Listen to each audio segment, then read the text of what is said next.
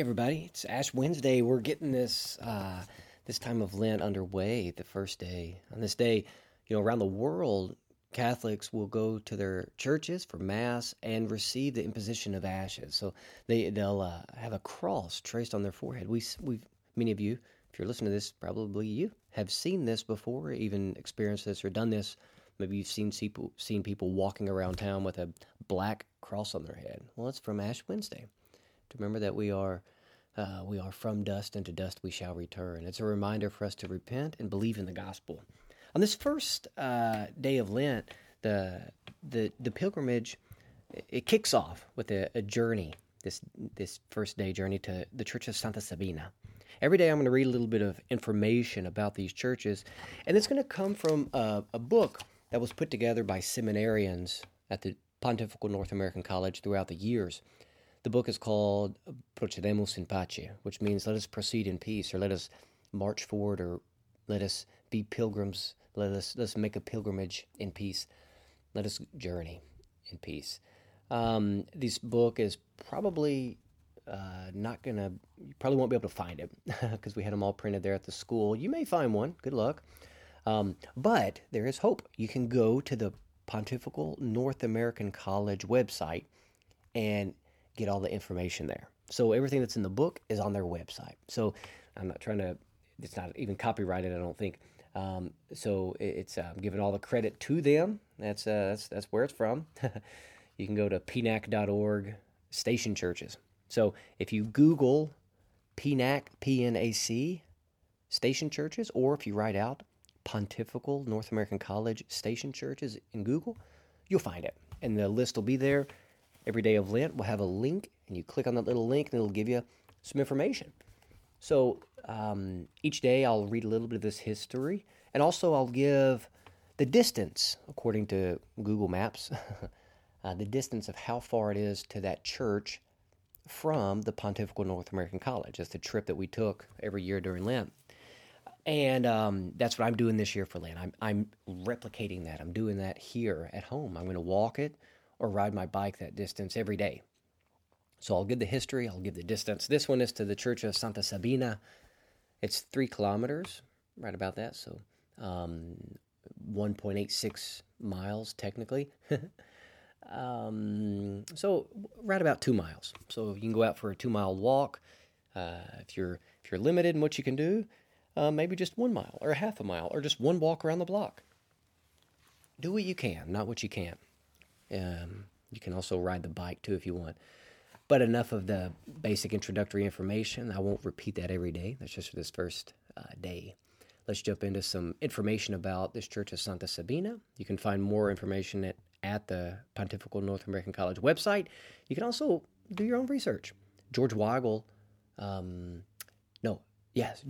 did a book a number of years ago on the station churches. You can find that. That's another fantastic resource. So here's the reflection for Santa Sabina, Ash Wednesday. Ascending the Aventine Hill, we leave the noise of the Lungotevere behind us and continue up the small road that leads past stuccoed walls and grassy parks.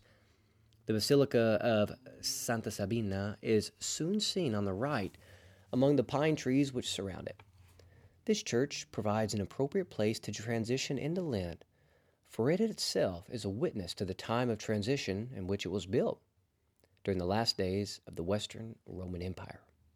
This location is traditionally believed to be near the house of the Roman matron Santa Sabina, a widow who was converted to the faith by her slave Seraphia. Around the year 126, both Seraphia and Sabina were condemned for being Christians and put to death.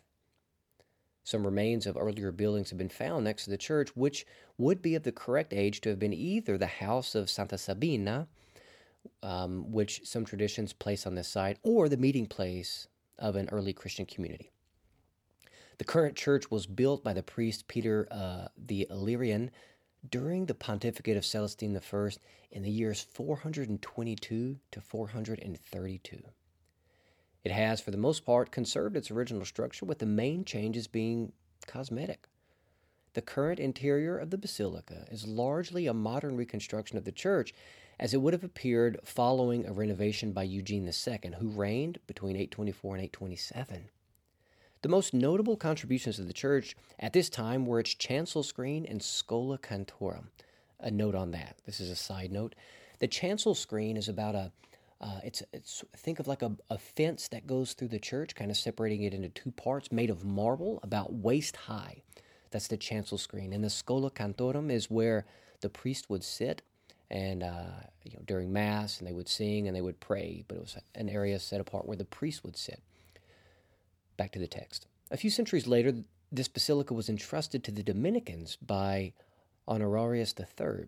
Since then, Saints Dominic, Thomas Aquinas, Michele Ghislieri, also known as Pius V, and countless other friars have passed through this sacred space.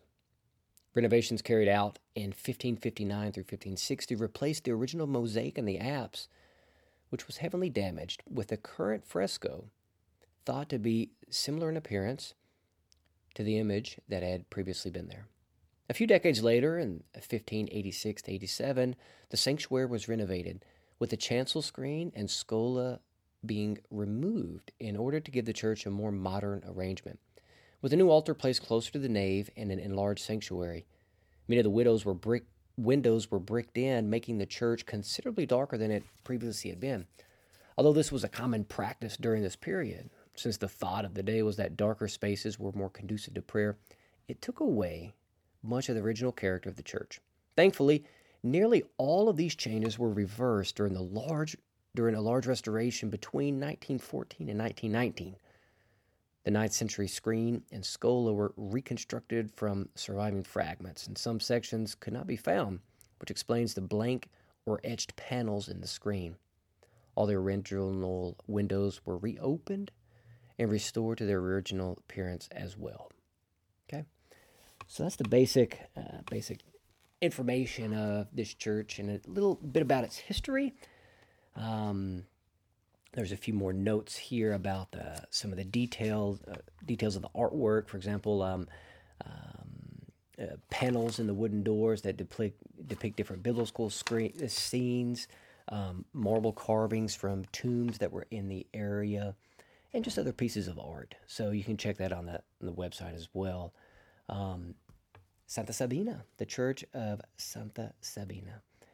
And I'll close with this. This is the final paragraph from the book for this chapter. It says, as we prepare to leave this church, we pause for a moment at the tomb to the side of the scola at the back on the right side. We can make its inscription our own as we set off on our spiritual journey through Lent. Ut moriens viveret, vixit ut moritorius. That dying he would live, he lived as one who was to die. Memento mori, remember your death. So here we go. Santa Sabina, day number 1, 2 miles. God bless.